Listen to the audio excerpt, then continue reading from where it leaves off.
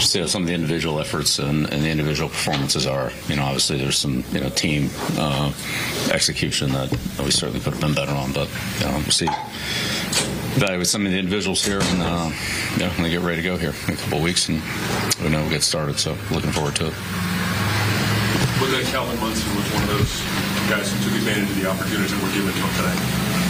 Yeah, man, he's always done that. But yeah, we'll look at everything a little more closely on film. But yeah, it definitely showed up some positive plays. How would you describe the growth you've seen from Anthony Jennings since fourth year? Yeah, Anthony's made progress. So again, we'll just see everything comes together here. But yeah, all the guys that have been out there working have gotten better. It's good to have as many healthy guys as possible working. We've had quite a few of them, especially on defense. Bill, how would you sum up the progress of your team from day one of camp to where they are now, getting ready to prepare for the regular season? Yeah, no, we'll see. We'll find out. I don't think you ever know until you get out there and go against somebody else. So yeah, we'll see. We've improved, but we'll measure it against another team here in a couple of weeks. How hard is it for you and for the coaching staff, cut down day? It's obviously it's a sensitive time for players. Mm-hmm. How hard is it to make these decisions? And you got to tell these guys, some of these guys, you got to let them go.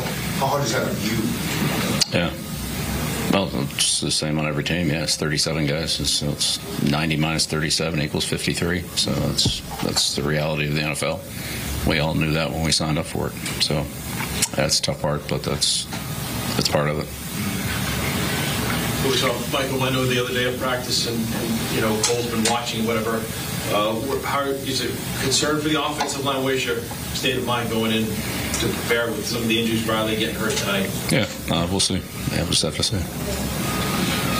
How do you guys do with the conditions tonight? Yeah, we just didn't have a lot of bodies there.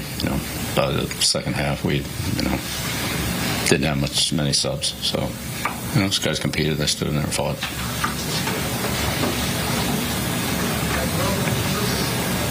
Okay. All right. Thank you. All right. Thank you.